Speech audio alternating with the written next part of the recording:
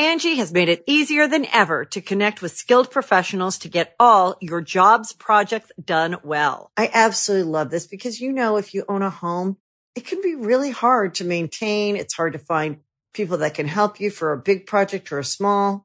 Well, whether it's in everyday maintenance and repairs or making dream projects a reality, it can be hard just to know where to start. But now all you need to do is Angie that and find a skilled local pro who will deliver the quality and expertise you need. Angie has over 20 years of home service experience, and they've combined it with new tools to simplify the whole process. Bring them your project online or with the Angie app, answer a few questions, and Angie can handle the rest from start to finish. Or help you compare quotes from multiple pros and connect instantly, which means you can take care of just about any home project in just a few taps. Because when it comes to getting the most out of your home, you can do this when you Angie that. Download the free Angie mobile app today or visit Angie.com. That's ANGI.com. Hear that? Believe it or not, summer is just around the corner.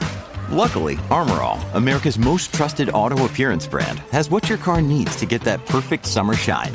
Plus, now through May 31st, we'll give you $5 for every $20 you spend on Armor All products. That means car wash pods, protectant, tire shine, you name it. Find out how to get your $5 rebate at armorall.com. Armor All, less work, more clean. Terms apply. When you need mealtime inspiration, it's worth shopping Kroger, where you'll find over 30,000 mouth-watering choices that excite your inner foodie. And no matter what tasty choice you make, you'll enjoy our everyday low prices, plus extra ways to save, like digital coupons worth over $600 each week. You can also save up to $1 off per gallon at the pump with fuel points. More savings and more inspiring flavors make shopping Kroger worth it every time. Kroger, fresh for everyone. Fuel restrictions apply. It's December 16th, 1982, and Christmas is about to be ruined for a generation of racing fans. That's because Colin Chapman, one of the greatest innovators in the history of Formula One, a man who made innumerable contributions to the sport and built some of the fastest rides of the era, has just died. Or has he? Colin Chapman's Formula One trophy case is an impressive one, with 7 Constructors' Championships and 6 Drivers' Championships since 1963. Beyond his championship seasons, Chapman's imprint on the sport is hard to comprehend. Some suggest that Chapman might have more to do with the basic design of today's mid-engine, open-wheeled racing cars than any other single builder. And if that weren't enough to cement his legend, there's the continued belief in some circles that he faked his death to avoid prosecution over his role in the collapse of the DeLorean Motor Company. Juicy. I'm excited for this one. Dude. Would Formula One be recognizable without Colin Chapman? Did his habit of playing fast and loose with F1 rules foreshadow the way he played fast and loose with corporate finance laws? And did he fake his own death? Today on Past Gas, it's the man behind Lotus, Colin Chapman.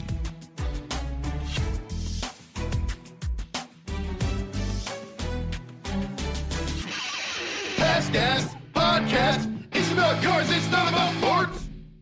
Simplify and add lightness. You know, I realized we're talking about slacks before. It's another type of pants. Chaps, Chap man. Yeah. One of my pet peeves, I've probably expressed it on this podcast before, is when people say assless chaps.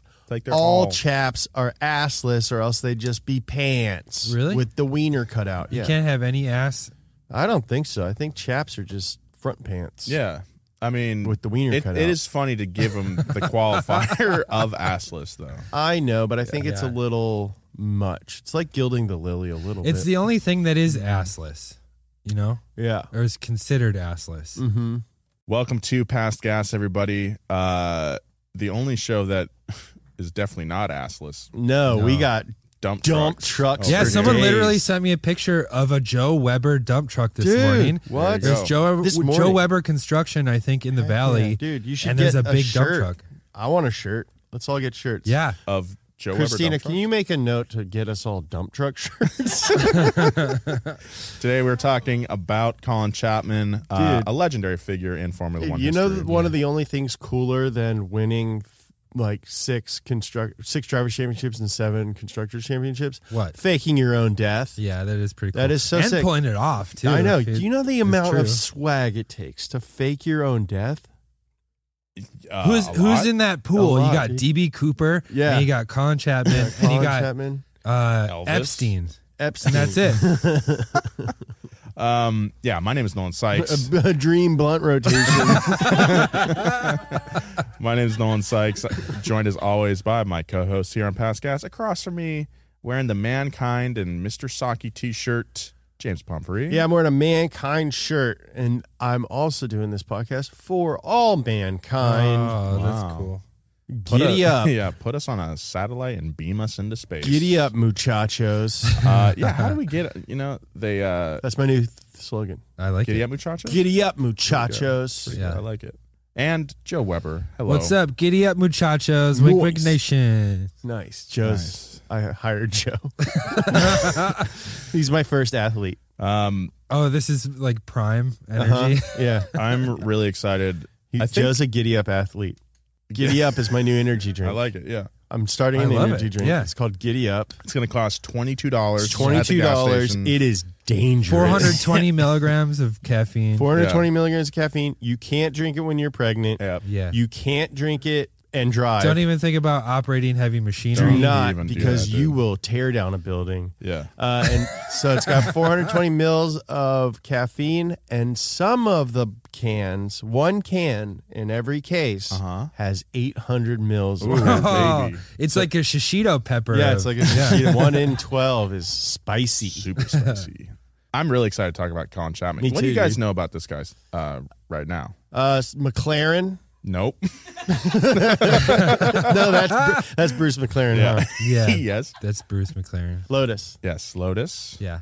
I know that he, like Enzo Ferrari, didn't want to make friends with his drivers just in case they died. So he's very cold with his drivers. Yeah, that's because his cars, as we'll find out, developed a bit of a reputation for being very fragile and unsafe. Well, because he simplified and added lightness. Yes, he did. That's his To saying. the detriment. Simplify and add lightness. Brilliant mind, huge figure in racing, Yeah. and by all accounts, a right. I think you'll be vindicated in that statement, Yeah. James. Yeah. Definitely. So I'm really excited for this one. Let's just dive right in, all right? Anthony Colin Bruce Chapman was born in 1928 in Richmond. Which Anthony Colin Bruce. You get down from there. Out of all those names, why No. did you go with Colin? I would go with Colin. yeah, I'd Tony go with Chapman. Bruce. Bruce Chapman. Bruce Chapman's pretty Bruce is sweet. pretty good. Anyway, Anthony Colin Bruce Chapman. you get out of that. You're going to be in Sewer. trouble when your dad gets home. You get out of Get that out sewer. of that sewer. You're all slimy. You're all mucked up and slimed down. Richmond was a suburb of London. His father was a publican who managed the Railway Hotel in Hornsey, which is where Colin grew up. Colin met Hazel, his future wife, at a dance in March of 1944 when he was only 16 years old. And she was 48. The two quickly formed a partnership that would last the rest of his life, and it also played an essential role in the birth of Lotus. Nice. Very cool. 20-year-old Colin built his first car in 1948 using Hazel's parents' lock-up garage and an extension cord for power. Pretty cool. I think that's just like a garage It's a garage that locks. that locks up. Yeah. Obviously doesn't have power outlets. in No. it. Yeah. Which is kind of how we do stuff around here. Yeah. Oh, the TBH. toaster broke our whole power system. So Yeah, let's You use can't the use the Jackery. weld. Make sure you're not using the welder and the microwave at the same time. Yeah. Right. And if you got to weld or use like the plasma cutter or anything, just make sure that you're not like editing anything important. Yeah. Colin's Mark I, his first car, was a modified Austin 7. But even though Colin built on the chassis of one of England's most popular cars, he was already showing signs of brilliance. The Mark I used an alloy-bonded plywood for the body that reduced its overall weight. It's like a composite. It's crazy. And was built into an angular shape intended to reduce drag. Colin even replaced the elliptical rear quarter springs for flattened ones that helped avoid oversteering in corners while still providing needed clearance. Coil springs, elliptical means like rounded. Yes. And so you replace them with flat springs. So like the actual... So it seems like he replaced the leaf. They were leaf springs in the back, and he replaced them with a different sort of spring. That would be a lot better. Nice. Yeah. Okay, so all these improvements are in areas that would later define Colin's signature building style. James?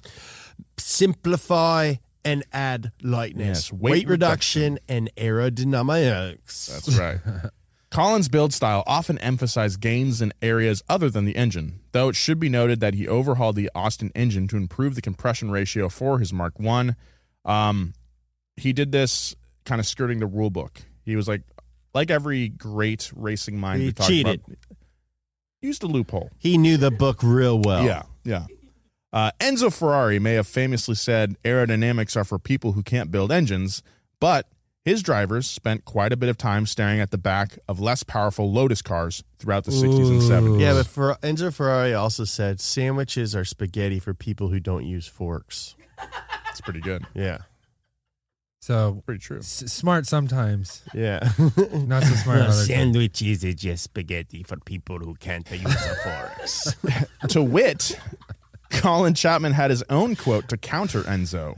Adding power makes you fastest on the straights, old man. Subtracting weights makes you faster everywhere. Brilliant. Love it.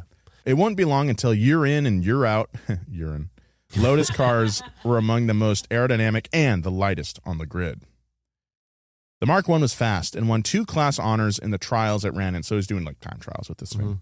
However, Colin wanted to go even faster and set to work on his Mark II. He later sold his first car, the Mark I, for a mere £135 to a buyer in northern England, and since then, its whereabouts have been unknown. That's the grailed. That's probably the grail barn for guys find right who there. have corncob pipes. Yeah, for sure. And those little newsy caps. Mm-hmm. I watched this Did that sound short really weird to anybody else? about the restoration of the Beast of Turin, that Fiat from 1905 or whatever. Everyone's wearing suspenders and newsy caps while they work on this thing, and it's like, this is just cosplay for rich. Oh, guys. for got it. sure, Yeah. dude. Yeah. Definitely. You It's got like to. ultimate nerd. Yeah. Mm-hmm. Like maybe the Lotus or I guess at that time it's the Chapman. Or what? Yeah, the Chapman Mark I Yeah, Chapman. Yeah. Oh. is our Curly's gold. Like maybe we can find a little map. Yeah. Hey, if you have a map to the Chapman Mark I and you want to see us, we'll film it.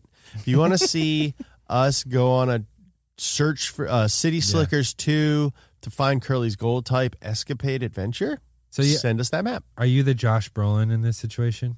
I'm like the Harrison Ford. Oh, You can be Curly's Josh gold Brolin. was Curly's Not gold. Well, none of those Goonies. guys were City Slickers. It was Billy Crystal, the best friend from When Harry Met Sally, and Marv from Home Alone. Oh. Daniel Stern. Yeah, Daniel Stern. That's a cast. I'm going to check it out. Anyway, but I Okay. would be Indiana Jones in that situation. And you know guys this movie can, with you these can be characters? Josh Brolin, and Yeah. you can be I'd be Chunk. Drake. What's his name? From Nathan Drake. Nathan Drake. Yeah. Yeah. Tom Holland.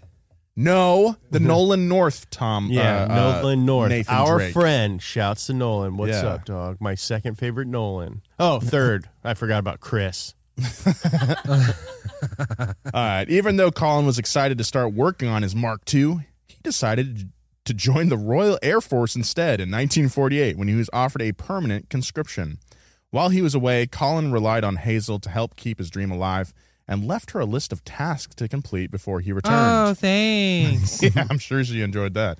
Hazel played an essential role in the construction of both the Mark I and the Mark II, as well as the launch of Lotus, even beyond her parents' garage space. Their partnership is often seen as the foundation that Lotus was built upon. Kurt Cobain and Courtney Love of race cars. That's right. And their partnership is one of the reasons for Colin Chapman's success. No Nirvana without Courtney. That's right. As for the Air Force, the Royal Air Force, Colin turned down the permanent position in favor of civilian life and race cars. And as we'll see, I think he made the right decision because he's going to have quite the life. Well, he ended up faking his own death. So Well, we'll see. We'll see about that part too. Colin returned from his service and finished the Mark II. The Mark II, like the Mark I, began with an Austin 7 chassis. Chapman boxed the chassis rails, so he boxed the frame, and replaced the original cross members with stronger and lighter tubing, and then swapped the Austin engine for a Ford 8. Oh, what's a Ford 8? So the Ford 8 was not a V8 engine, and when the 8 failed to give Colin enough power, he swapped it out for a Ford 10, which I assume is also not a V10 engine. No, that would be probably insane not. for a guy. Yeah, he probably couldn't afford one of those. It's a 10-liter four-cylinder. The Mark II absolutely torched the opposition in the 1950s trial season with 4 overall wins and 4 class wins, among other podium finishes. I mean, that's cool to just jump into it and be like winning right away. Hell yeah, dude. However, everything changed when Colin decided to enter his car in his first circuit race, the 8 Clubs meeting at Silverstone on June 3rd, 1950. It was Chapman's first real race, and like many folks we talk about on the show, he was absolutely hooked. From that moment, Colin knew that his future was in circuit racing, and as a result, he sold the Mark II in October of 1950 in hopes of affording a circuit racer for the next season. So here he is. He's building a little bit of a name for himself. Paint the picture. He's a guy still building his cars in the garage, but there's promise here.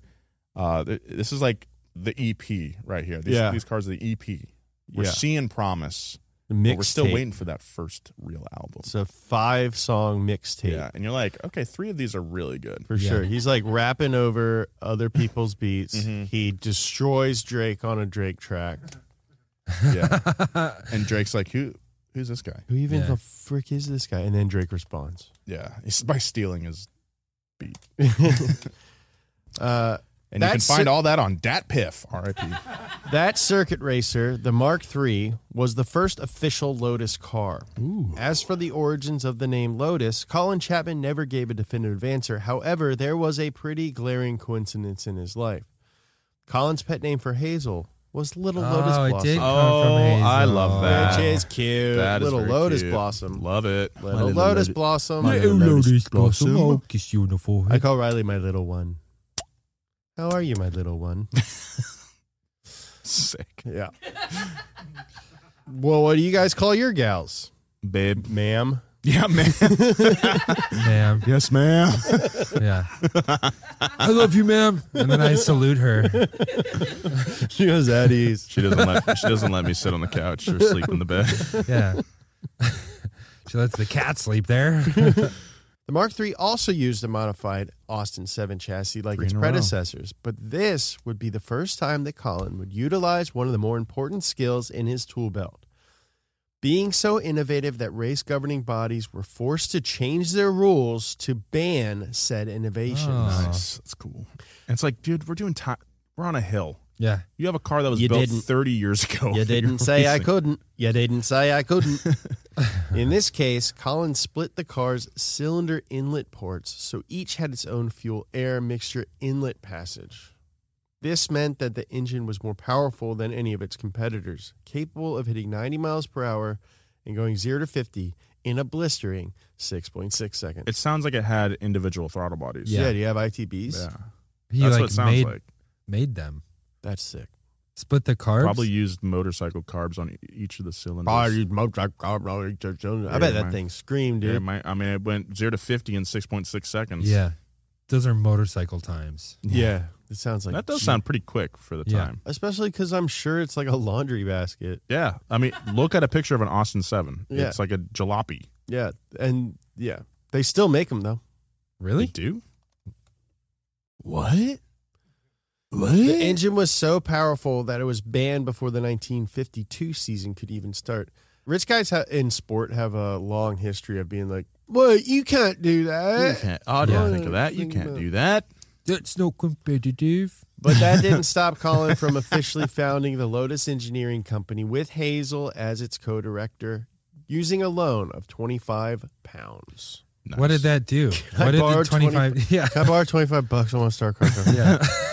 I'm going to buy the domain. The following year, Lotus produced their first production car, the Mark VI, with a top speed of 90 miles per hour and relatively low price of 400 pounds. Lotus had moved from racing into building sports cars for enthusiasts. That's sick. Meanwhile, Team Lotus was officially founded in 1954 thanks to the company's first single-seater, you guessed it, The Mark 8. The modern Lotus company serving professionals. Hey, is Mark hungry? No, Mark 8. Nice. Perfect joke. Nice. The modern Lotus company serving professionals on the track and hobbyists on the roads was born. One of the biggest early successes for Lotus came with the Lotus 11 in 1956. Since two ones next to each other could be confused for the Roman numeral 2, they spelled out the word 11. Which is cool. Maybe this is the start of their naming everything E. Yeah. And the 11. yeah. And they stopped labeling cars with Mark. That thing is sick as hell, this 11. Oh, hi. Oh, bye, Mark. Nice. Nice. Thank you. Wow, James is just like me. He knows that movie That I movie, know. The Room. The Lotus 11 appeared in the 24 Hours of Le Mans that year and won the 1100cc class. Chapman himself would drive the 1500cc, but was forced to retire. Legendary driver Sterling Morse set a class speed record at 135 miles per hour in a bubble-top Lotus 11 at Monza that year. Part of a 1956 season that would see the 11 win 148 Oh my races. God. Good Lord. Finished second 134 times and third 99 times. This is insane. That's like almost 400 races Yeah. in a year. That's more than a race a day. This thing looks like what Speed Racer. Well, we can also assume Drives. that a lot of those cars were in the same race together. Ah. Yeah. I mean, 2 or 3. Maybe. What do you think? There's 11? I don't know. I think there's 11 11s. I think Make there's a a lot of wish, 11. mate. 11 11. Well, you Dude, might this as well make bubble a top, wish. so this one that Sterling drove is awesome, and I love it, and I want to find one. That's my grail. is it the blue one? You're 78? I'm just looking at a bunch of them on Google. She got a bubble top. Her name Lexi. She got a bubble Her top. name 11. She got a bubble top. Powered by a 75 horsepower Coventry Climax Wait, that sounds like a Drake song. engine. What? Coventry Climax? No, the him rapping about 11 and how hot she is, right? Oh, yeah. Get out of here, Drake. Yeah, quit. Leave her dude. alone, man. Bobby Millie 11. She got a bubble top. The Elite was built as a road car, but its qualities as a racer were impossible to deny. Lotus Elites would make appearances at the 1959 24 Hours of Le Mans. The Elite was so successful that Colin realized it would be necessary to move Lotus out of London, where there was a ban on industrial development, and open a factory in Cheshunt, Hertfordshire in June of 1959. Nice. No, it's not Chestnut Hartford. No, it's not Chestnut, Is it Hartford. Cheshunt? It's Cheshunt. Cheshire. Cheshunt, Hertfordshire. Cheshunt, Hertfordshire. Hertfordshire. You don't even have to put your lips together to say it. It's good because British people don't have lips. Oh, that's why all their Cheshunt, Hertfordshire. Cheshire Hertfordshire. Cheshunt, Hertfordshire. Let's spread our seed across the world. Back to 1957. Alongside the Elite, Chapman introduced aerodynamic struts into his car's rear suspension with the Lotus 12. Aerodynamic struts. Heck? What the freaking heck? What's an aerodynamic strut? That's how I walk. Yeah. That was the sentence I was starting to say. Those rear struts are still known as Chapman struts. Oh, okay. So instead of like just round tube holding the wheels on and like the hubs, Yeah. they're like more like elliptical, like ovalish. Yeah, like cut a through the knife. air. Yeah. Yeah, like a knife. They've remained a key piece of F1 cars ever since. Yeah, if you look at every F1 car now, they have really flat, wide struts holding their wheels on. That's sick. Team Lotus's first entry in Formula One was with the Lotus 16 in 1958, though the overly complicated car wasn't very successful. In fact, the Lotus 16 convinced Chapman that the front engine design that was the norm for the time just wasn't the most efficient, and thus the Lotus 18 was born. The Lotus 18 was the first to feature a mid-engine layout, which improved aerodynamics. Sterling Moss won the 1960 Monaco Grand Prix behind its wheel, becoming the first Lotus driver to win a Formula One race. I wonder. And the last. Good night. I wonder if he looked at a kazoo and was like, "That would make a great car." That would make a great. That's funny, Joe. That's funny, Joe. That's funny, Joe. We'll get back to more Past Gas, but right now, a word from our sponsors. Angie has made it easier than ever to connect with skilled professionals to get all your jobs projects done well. I absolutely love this because, you know, if you own a home, it can be really hard to maintain. It's hard to find people that can help you for a big project or a small. Well, whether it's in everyday maintenance and repairs or making dream projects a reality, it can be hard just to know where to start. But now all you need to do is Angie that and find a skilled local pro who will deliver the quality and expertise you need. Angie has over 20 years of home service experience, and they've combined it with new tools to simplify the whole process. Bring them your project online or with the Angie app, answer a few questions, and Angie can handle the rest from start to finish. Or help you compare quotes from multiple pros and connect instantly, which means you can take care of just about any home project in just a few taps. Because when it comes to getting the most out of your home, you can do this when you Angie that. Download the free Angie mobile app today or visit Angie.com. That's ANGI.com. The longest field goal ever attempted is 76 yards. The longest field goal ever missed? Also 76 yards. Why bring this up? Because knowing your limits matters, both when you're kicking a field goal and when you gamble. Betting more than you're comfortable with is like trying a 70-yard field goal. It probably won't go well. So set a limit when you gamble and stick to it. Want more helpful tips like this? Go to keepitfunohio.com for games, quizzes, and lots of ways to keep your gambling from getting out of hand.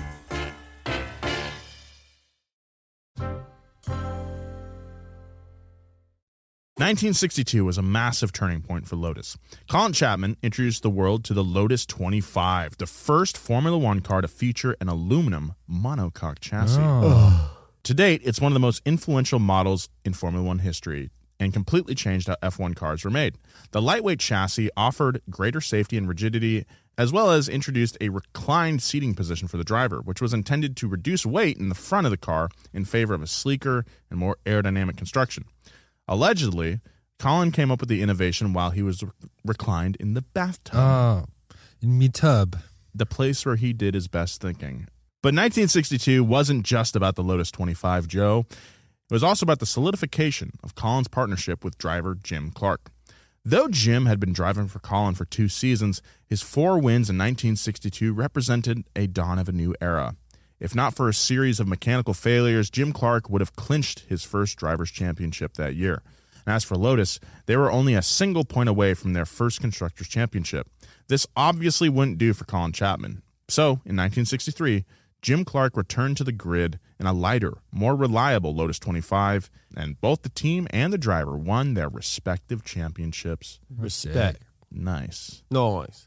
Dude, Jim Clark's such a sick name. Yeah, he's cool. Bring a trophy back to Cheshire and Herefordshire. As we talked about in our episode on Jim Clark, his partnership with Chapman truly defined the era. Colin himself quit driving for Lotus once Jim signed on. The soft-spoken Scotsman demonstrated a preternatural ability as a driver with a pure feel for the car that few could match. I don't like to lose. I like to win in the race car. Many have said that Clark and Chapman's partnership was almost as essential to Lotus as that between Colin and his wife, Hazel. And Hazel was like, nah. Yeah, no word on what she thought like, about I don't that. think so. I mean, it's good, but you know. There's this great little documentary called The Secret Life of Colin Chapman. And apparently Jim Clark wouldn't drive for anybody else but Colin Chapman. It was unusual for Colin Chapman to feel loyalty to his employees, except he was like hell-bent on keeping Jim around. One, because he was a great driver, but he's also like a really good friend with Jim Clark. He didn't really like making friends with his employees very much. I can relate. Because when you have to kill them, it makes it that much harder. Have to put them in a position where they die. Yeah.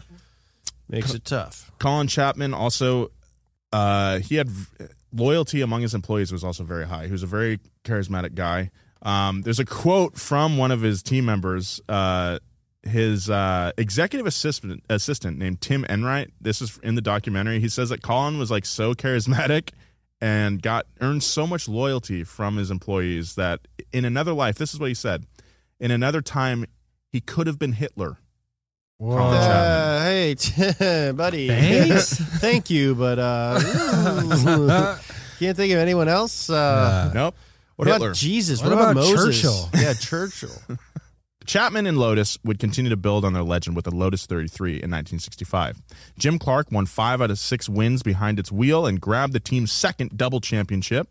That year, Clark also drove the Lotus 38 to victory in the Indy 500 over in the U.S. Oh, this sounds sick. American driver Dan Gurney had convinced Chapman to start competing in IndyCar back in 1963 after suggesting that there was an opportunity for the right manufacturer to demonstrate the effectiveness of a mid-engine lightweight race car. Dude, and it seems like it's stuck. Dude, this thing have a horn on it? Is that part of the track or is that part of the car? That is a speaker. That thing got a horn on it? That was a satellite so he could talk to the pits. I think that's a little loudspeaker. Yeah. I would daily this car. Yeah, it's sick as hell. In 1963, Jim and the Lotus 29 finished second, but the win in 1965 was enough to convince the field of the efficacy of a mid-engine car. And by the time Jim returned to race in 1967, many competitors had adopted the mid-engine lightweight approach of a Lotus. Someone's copying homework. Hey, looks nice cars, guys. Looks familiar. Unfortunately, guys, 1968 was a year filled with incredible highs and devastating lows for Lotus. The company released the Lotus 49, one of the most iconic freaking F1 cars ever. This is my favorite sim car. It's so fun on Assetto Corsa. It offered yet another major step forward in car design. It was one of the first F1 cars to use a stressed member engine and combined it with a monocoque chassis to reduce weight. So stressed member means that the engine itself is part of the chassis. Whoa. Instead of using tubing and everything to hold the engine in, the engine itself is just it's holding. They bolted the suspension onto the engine. It also introduced to the sport the use of aerofoils to generate downforce. Around this time, Colin was also instrumental in including corporate sponsorships to F1. The 1968 Lotus 49 was the first to appear in an iconic red, white, and gold paint job, the colors of Gold Leaf, a British tobacco company. Ironically, though, Colin did not allow smoking in the factory. Really? Yeah. He hated the smell of cigarette smoke. He despised smoking. They're in that same doc. They interview like a former secretary, and she smoked, and she just decided she quit smoking. I think because it just wasn't worth the trouble of gaining Colin Chapman's ire. Yeah, I smoked for years, and now I don't, and I hate how cigarettes smell, and I hate how people smell after they smoke cigarettes.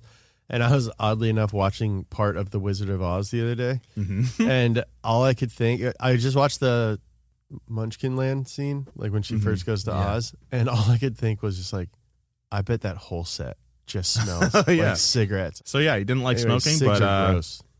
he Don't hated smoke, smoking. kids. Don't smoke. Don't smoke. He hated smoking, but Maybe drink protein.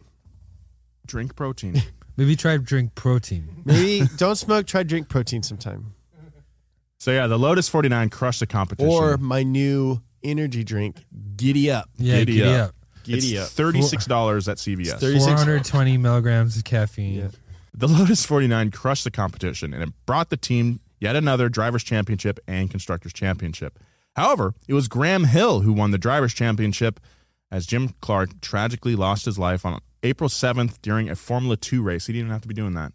What? Yeah, we talked about that in the episode.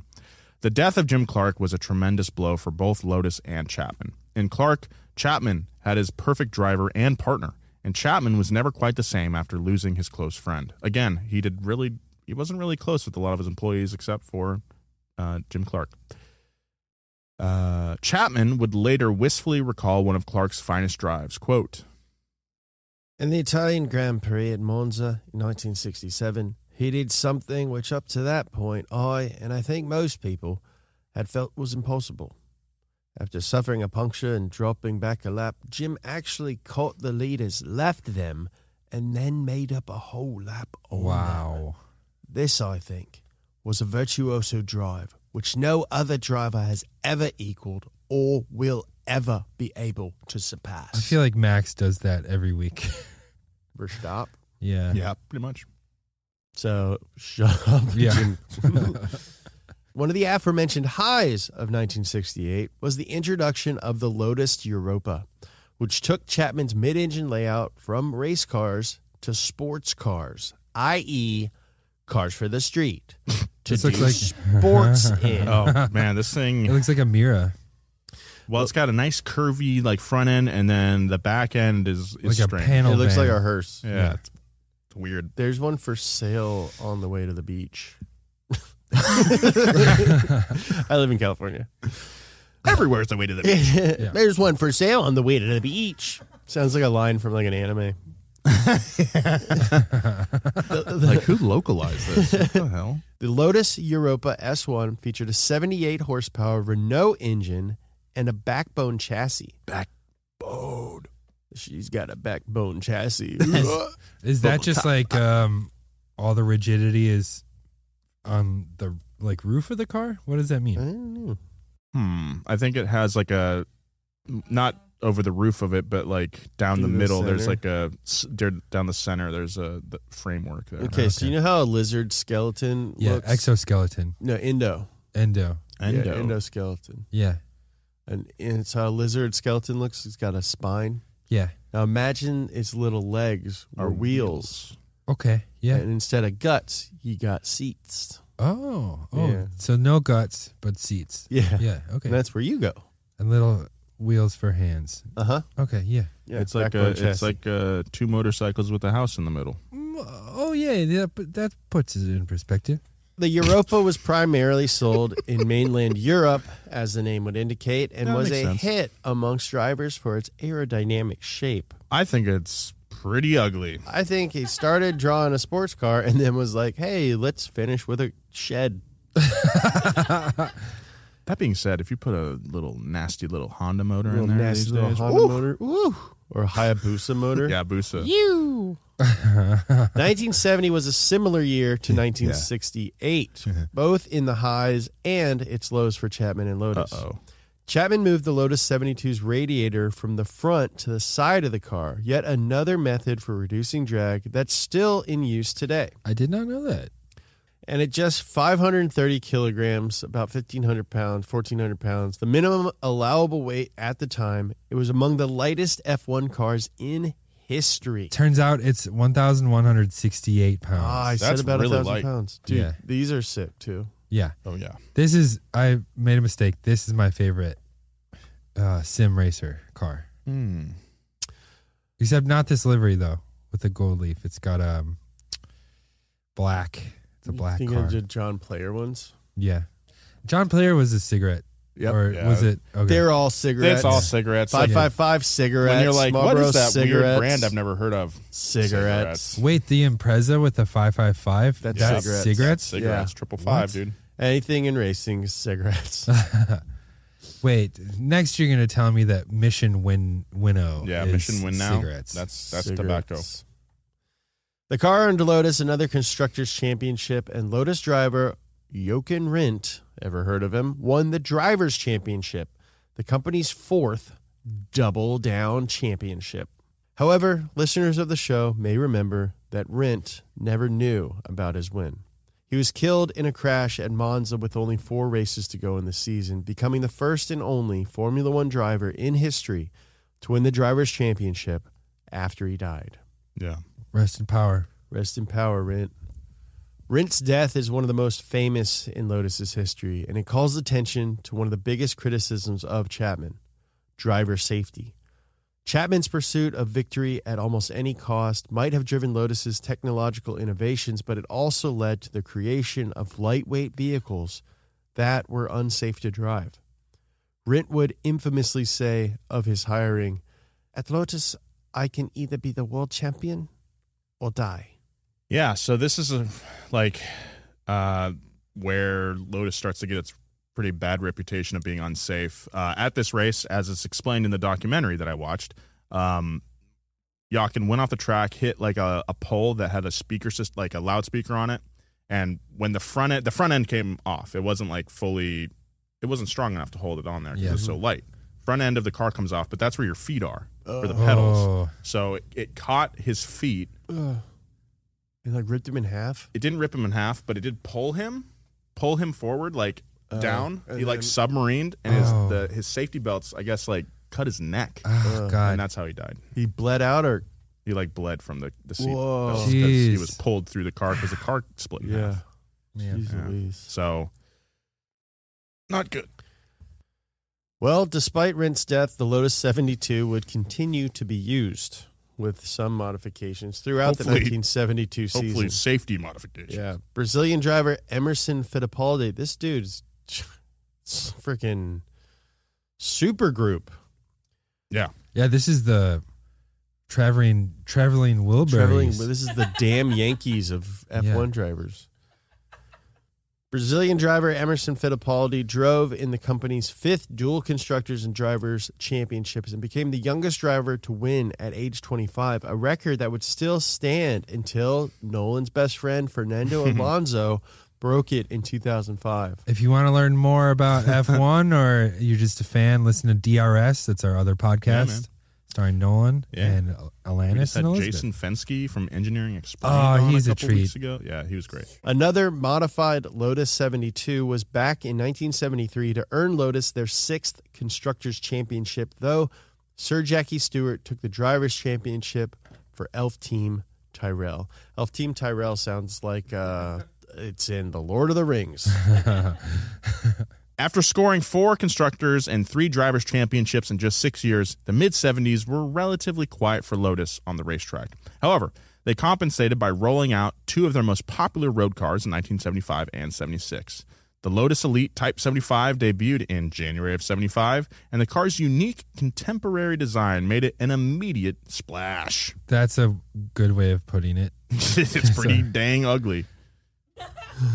Look at it. Look at it. Look at it. Look at it. Look at it, baby. Again, with the booty, like, it's that flat back we talked about with the Daytona Coupe. It's like human eye doesn't think, hey, that's probably aerodynamic, but turns out it is. Yeah, maybe. It does look like a monster drives it. The 4-seater, it's a 4-seater, was the first Lotus to use an aluminum 4-valve Lotus 907 engine that could reach 155 horsepower. And at just 1,016 kilograms, it barely cracked a metric ton in spite of the steel bars in the doors that helped the car comply with U.S. regulations and win the company's first safety award, the International Dawn Safety Trophy. Hell yeah, dude. Hey, I'm International Don, and I want to shake your hand. Yeah, when you said it, I was like, I hope it's not DAWN. But yeah, it's Dawn. Dawn. Yeah. Dawn. Hey, Dawn. International Dawn Safety Trophy. Then in 1976, they released the Lotus Esprit. How you done? You're done really doing good. some safety over here. Hey, you're done really good. You got to dredge the canal. In 1976, they released. Your car's really safe. They released the Lotus Esprit, which you may remember from the James Bond movie The Spy Who Loved Me. I love the Esprit. It's sick. And while the stock version didn't turn into a submarine like James Bond's, the public didn't seem to mind all that much.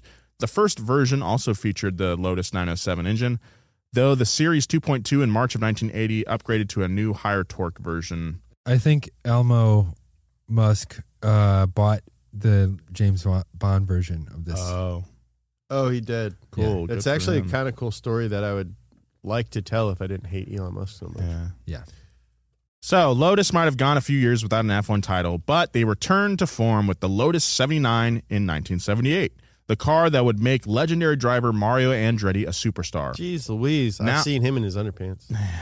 now sponsored by John Player Special. Is that iconic black and gold Yeah, don't livery. smoke, kids, but this is cool. Don't smoke, but cigarette branding is sick. The Lotus 79 would be unbeatable with Mario behind the wheel. Mario Andretti won the Drivers' Championship in 1978, which was his first, and Lotus won the Constructors' Championship, which was their seventh. In 1978, at Monza, number 2 driver Ronnie Peterson was killed in a crash. So Mario Andretti's car, the Lotus 79, had a carbon fiber kind of monocoque chassis going on. Whoa. What? An early version of it. That early? Not completely carbon fiber like the McLarens made would out of in the asbestos. 80s, but it had more carbon fiber in it. Paper mache. Sure. Early carbon fiber. Ronnie Peterson. Aluminum foil wrapped around wire hanger. When Ronnie Peterson died at Monza, he was driving the previous year's car, which is very similar to the 79, but was constructed of aluminum and steel and stuff. So Colin Chapman, with Ronnie dying, he, instead of taking sort of responsibility or anything like that, he actually blames the Lotus team for not building another carbon fiber car, another 79, fast enough, because he thinks that if Peterson was driving a Lotus 79, that he would have survived for whatever reason, because crumples and all crumple zones, whatever. This, I think, is kind of a chicken move. Yeah. By blaming your team instead of like, you're the guy running the team. Yeah. That's whack. Yeah, man. And you sign the checks, dog. You take the blame. Yeah, exactly. You get the glory, you take the blame, dude. Yeah, you bitch. Colin Chapman. You I think that says a lot about Colin at this time. Dude, I was on board with this guy. Now I think he's a freaking hoe. Yeah. And after this, after he blames the team, his relationship with them obviously changes for the rest of his life. Yeah. He used to be a guy that would hang out in the garage a lot, hang out with the engineers, with the mechanics building the car. He kind of doesn't do that ever again because they probably hate his guts, to be honest. And, all this loyalty that he's earned over the decades of being a team owner is like quickly washed away. Don't be a jerk. Because, he just couldn't handle losing that other driver, couldn't take responsibility for it. Even by the company's very high standards, the Lotus 79 was an enormous leap forward in design and is possibly one of the most important F1 cars in terms of design influence today. Chapman had introduced his first wing car with the Lotus 78 the year before, but the Lotus 79 is often referred to as the first ground effect car. It featured long, narrow skirts along the sides. Slack. Yeah.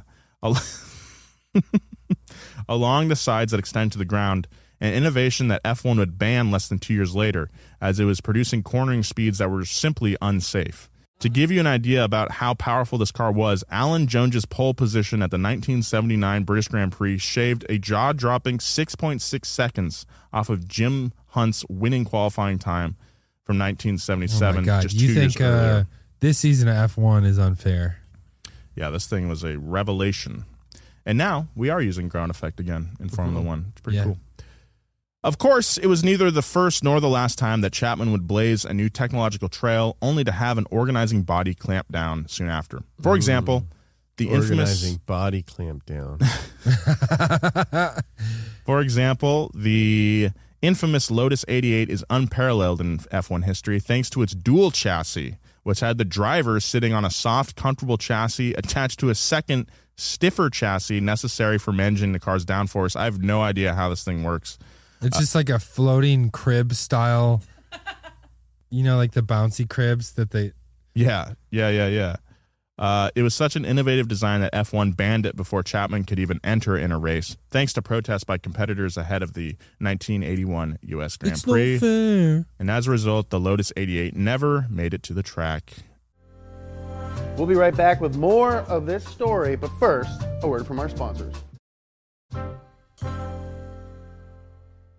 The final chapter of Chapman's incredible life also reflects some of his move fast and break things approach. The tragic saga of the DeLorean Motor Company is truly incredible. We made a really great video about it years ago called Up to Speed on our YouTube channel. And then there's a pretty good documentary as well starring Alec Baldwin. I think we also did another... The murderer, Alec Baldwin. What? Oh, man. We did some episodes on it, too. We did. Early run Past Gas. Oh, They're yeah. funny. They're Yeah. good. You do a great, stretchy face Botox bit, I think. Nice. Yeah, check out that Classic bit. Let us know if we should turn it into a shirt. Remember this podcast that came out 3 years ago? Oh, well, that's if you guys have any favorite bits that you think would make good merch. Yeah, let us know. We'll put go into Zoomies. We'll put anything on a shirt. And our stuff is still available at donutmedia.com. Yeah. The tragic saga of the DeLorean Motor Company is truly incredible, and Chapman is one of its main players, even if he wasn't around for the mess that came out of the aftermath. John DeLorean was, of course, a famous executive at General Motors who ran Pontiac and Chevrolet before he decided to get a giant chin implant and run his own company. The DeLorean Motor Company was meant to cater to the true car enthusiasts, and DeLorean partnered with Lotus and Chapman, hoping to capitalize on some of the company's legendary innovative spirit. So in 1978, they teamed up to develop DeLorean's stainless steel DMC-12 sports car. DeLorean actually approached Porsche and BMW before going to Lotus, and they were like, you want us to develop a... He only had like 18 months right? Per the deal with Ireland, which we're about to talk, Northern Ireland, which we're about to talk Northern about. Ireland. Northern Ireland. Porsche was like, it takes us like 7 years to develop a car. BMW was like, it's 4 years, and he did it in like a year and a half. Yeah, and that's why he he's like Elon Musk.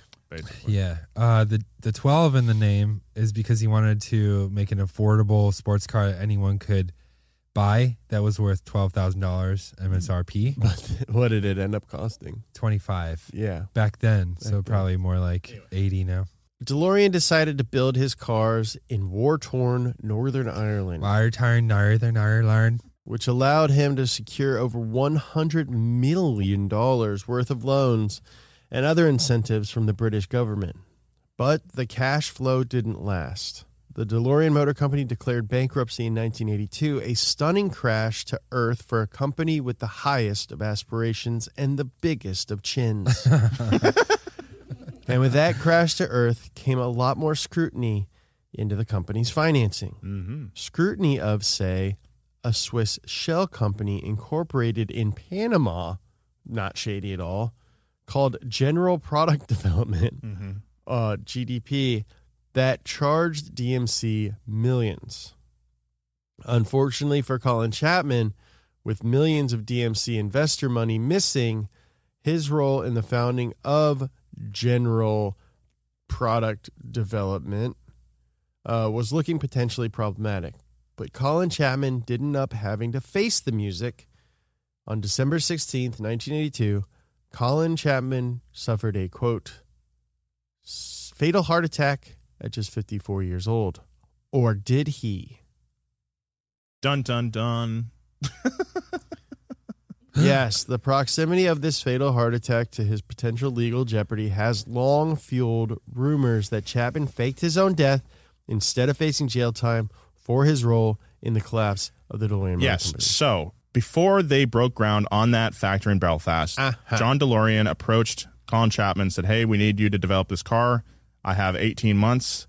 They kind of stalled on it, and finally they made that deal for $17.5 million, or pounds, which is some currency. 17.5 million of whatever. Yeah. To do this. Now they had 14 months left. The contract was basically like, hey, yeah, Lotus will build the car, but actually you have to give us the money up front so that GDP, this tax, not evasion, tax avoidance company that I've set up, will do the engineering for it.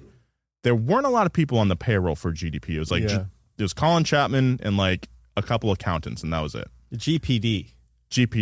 General Product Development. Thank you. So millions of dollars goes to Switzerland, his company in Switzerland. None of the people on the board for Lotus know about this. Wow. They're not really aware of what GPD does. It's like me making deals. Yeah. And like you guys and just know what it knows. Escandalo.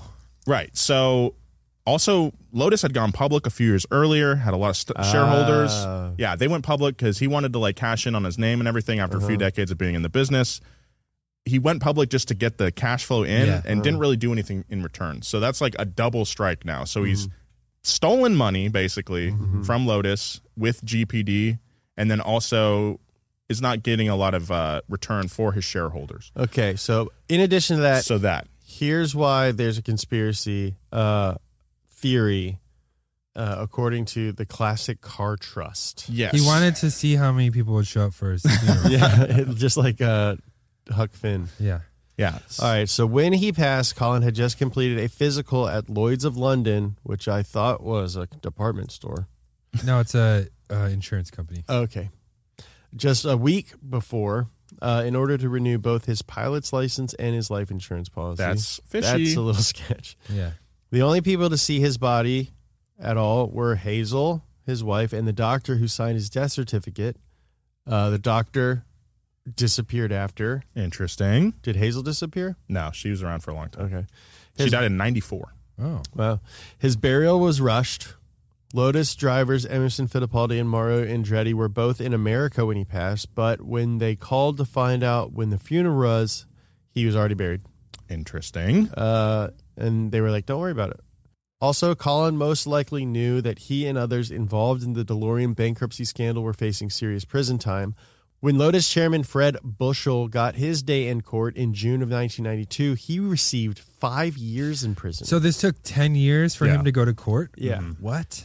The High Court's Lord Justice Murray commented at the time that had Chapman still been alive, he would have been facing twice that sentence. That's 10 years in the skidoo. And then finally, Hazel spent a month in Brazil after the Brazilian Grand Prix in 1983, despite a lifelong fear of flying that had previously kept her from traveling. She had a lifelong fear of flying, and Colin Chapman had a pilot's license. Interesting.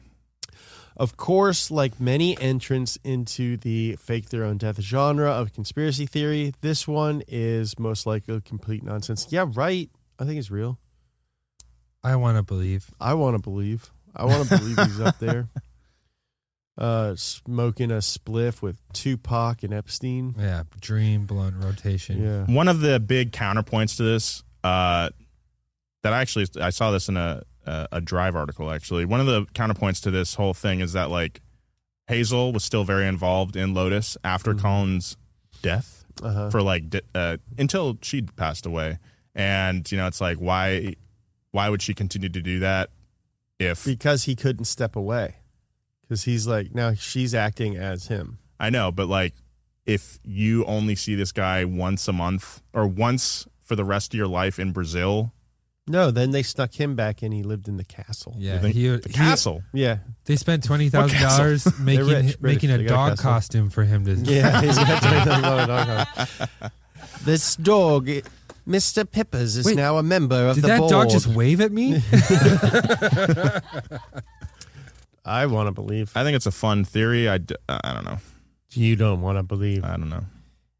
What happened to you? Tom DeLonge told me that Colin Chapman faked his death. Yeah. Even though Lotus continued after Chapman's death, the company never reached the heights it did during his lifetime in F1. Anyway. However, Lotus remained on the F1 circuit until 1994. And as noted above, Hazel's career with Lotus would also continue long after her husband passed. She became the director of Classic Team Lotus, an arm of the family business dedicated to preserving the company's legacy. As for Hazel, she stayed present at Lotus long into her old age before passing at the age of 94 in 2021. Oh, she didn't die in 94. No. She died at 94. Wow. She even personally signed off on Lotus's 100,000th road car in 2018. Wow. Also, like old people, if they've been together forever, their relationships are not the same as our relationships are now. Yeah. They're like, they've been... Oh, man. That reminds me, we didn't even get into, like, the mistresses and everything. He had mistresses? He had 2 mistresses. See? There's a quote from that same guy who said that he would be Hitler, where he said that Colin had 3 lives. He had his family life, he had his private life that his family wasn't necessarily included in, and then his business life. There's so many quotes from this in this documentary. If this story is interesting to you, please check out The Secret Life of Colin Chapman, because there are so many great quotes from old British guys who were like, yeah, we were drinking brandy. Yeah, we had prostitutes. Yeah. They, like, rented, like, an estate or something like that, and then I'm not sure if they brought the working girls in, but as they said, as these police officers came, arrested a lot of working girls, and as that was happening, Colin Chapman was like stealing parts off the police van What? that they were being loaded into. That's sick. These guys really like to party. I think that's kind of a thing we have to keep in mind throughout this entire story. Not only were they brilliant race car builders and innovators, but they also partied real hard and were not faithful to their wives. Oh, that's where. And they probably smoked cigarettes. Yuck. A lot of cigarettes. Yeah. So, few people get the chance to leave their mark on the world, but the enormity of Colin Chapman's contributions to F1 racing and sports cars is so profound that they're still in use, okay? Looking at F1 cars today, fans can still likely point out any number of innovations that Chapman and Lotus can claim credit for, whether it be the Chapman struts, which we've talked about, the mid-engine layout itself, or freaking downforce. I do think that Lotus road cars, they're running out of cool E words. Yeah, it's gonna be like they're starting to scrape the bottom of the barrel. There's a Lotus egg now. Yeah. I'm just kidding. It all came at a cost, though. Chapman's racing cars were often unreliable, and it's possible that his pursuit of more speed came at the cost of his driver's safety, most tragically for Jim Clark and Jochen Rindt and Ronnie Peterson. And his role in the fraud that took place at the DeLorean Motor Company proved to be an infamous end to an otherwise wildly successful life. Yeah, it really sullied a lot of the goodwill that he had mostly built over the last 35 years of his life. However, Chapman's desire to keep making faster, lighter cars that were fun to drive changed the world. All told, it's hard to imagine anyone not named Ferrari who can claim to come anywhere near the level of influence on F1 and high-performance automobiles other than Colin Chapman. I agree. He's Brilliant guy. influential for sure. Naturally talented guy. Mm-hmm. Yeah, so great story. Really fascinating guy, which is a term you use for anyone who has a life like his. So fascinating. Man, he was really a complicated, fascinating figure. Fascinating But that's individual. the best way to put it. Multifaceted. So Multifaceted. Was a multi-dimensional story. Lived a lot of lives. Thank you guys very much for listening to this episode. Leave us a review. Leave us a 5-star rating. We got some listener mail this week from Toby from Austria. Toby from Austria. Austria. Guten Morgen, Pascal. Hey guys, I'm a big fan of the show for a couple of years already. I was recently hearing the episode about Jochen Rindt. I'm an Austrian. I'm quite happy that we are internationally not only known for a person who is not Hitler. Loved your pronunciation of Jochen, since you guys basically said Jochen. So tell us how to say it, okay? If you guys try to pronounce it with an Austrian German way, I will personally bring you guys a delicious Austrian sweet Manor waffles to your office in LA. Take care. Peace and love from Austria, Toby. Okay, let's try this out. Jochen in German. Jochen. Jochen. You got to get to the chop. That's not true that we only think of Hitler, by the way. No. Arnold Schwarzenegger, I think, is probably the most famous. And Toto Wolff. Toto Wolff? He's from Strauss. Oh, man. And also Christoph Waltz. Yeah. Oh, yeah. I just looked up Austrian actors, and those are the main guys Franz that pop Ferdinand? up. The band is British. I'm talking about the guy. Oh. Wasn't he Austrian? Probably. I don't know. Anyway, thank you so much for your email, Toby. I would like some Manor waffles. Yeah. Mind your waffles. Mind your waffles. Mind your own waffles. Also, yeah, we drove the G-Wagon. We drove 2 G-Wagons. Still made in Steyr, Austria. I would love to go to Austria. I'd love to go to Austria and drive a Gelandewagen. Yeah. So Manor waffles are just hazelnut wafer cookies. Ooh, baby. I'm so in. I want to eat some Manor waffles in the Gelandewagen in Steyr, Austria. So, if you'd like to hit us up, email us at passgas@donamedia.com, and we might read your email on the air. Thank you so much, Toby, for putting up with our crazy American accents. Our antics and bits and bangs. Oh, first of all, I'd like to thank you guys for listening and watching the show wherever you do it. Thank you so much for your thanks to support, our producer, Christina, and our producer, Gavin, and the writer, Joel Anderson. Yeah, thanks. And thanks for Nick for shooting and this. Nick for shooting it. Putting up with all our crap. Putting up with all our crap. Nick probably puts up with more crap than anybody. I think so. And he does it with grace. Follow James at James Pumphrey. Follow Joe at Joe G. Weber. Follow me at Nolan J. Sykes if you'd like. We will see you next time.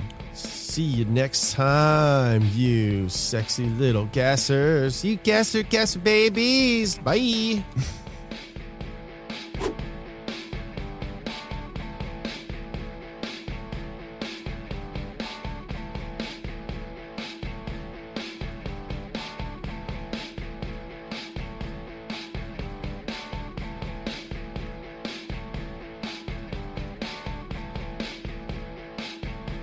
Angie has made it easier than ever to connect with skilled professionals to get all your jobs projects done well. I absolutely love this because, you know, if you own a home, it can be really hard to maintain. It's hard to find people that can help you for a big project or a small. Well, whether it's in everyday maintenance and repairs or making dream projects a reality, it can be hard just to know where to start. But now all you need to do is Angie that and find a skilled local pro who will deliver the quality and expertise you need. Angie has over 20 years of home service experience, and they've combined it with new tools to simplify the whole process. Bring them your project online or with the Angie app, answer a few questions, and Angie can handle the rest from start to finish. Or help you compare quotes from multiple pros and connect instantly, which means you can take care of just about any home project in just a few taps. Because when it comes to getting the most out of your home, you can do this when you Angie that. Download the free Angie mobile app today or visit Angie.com. That's ANGI.com.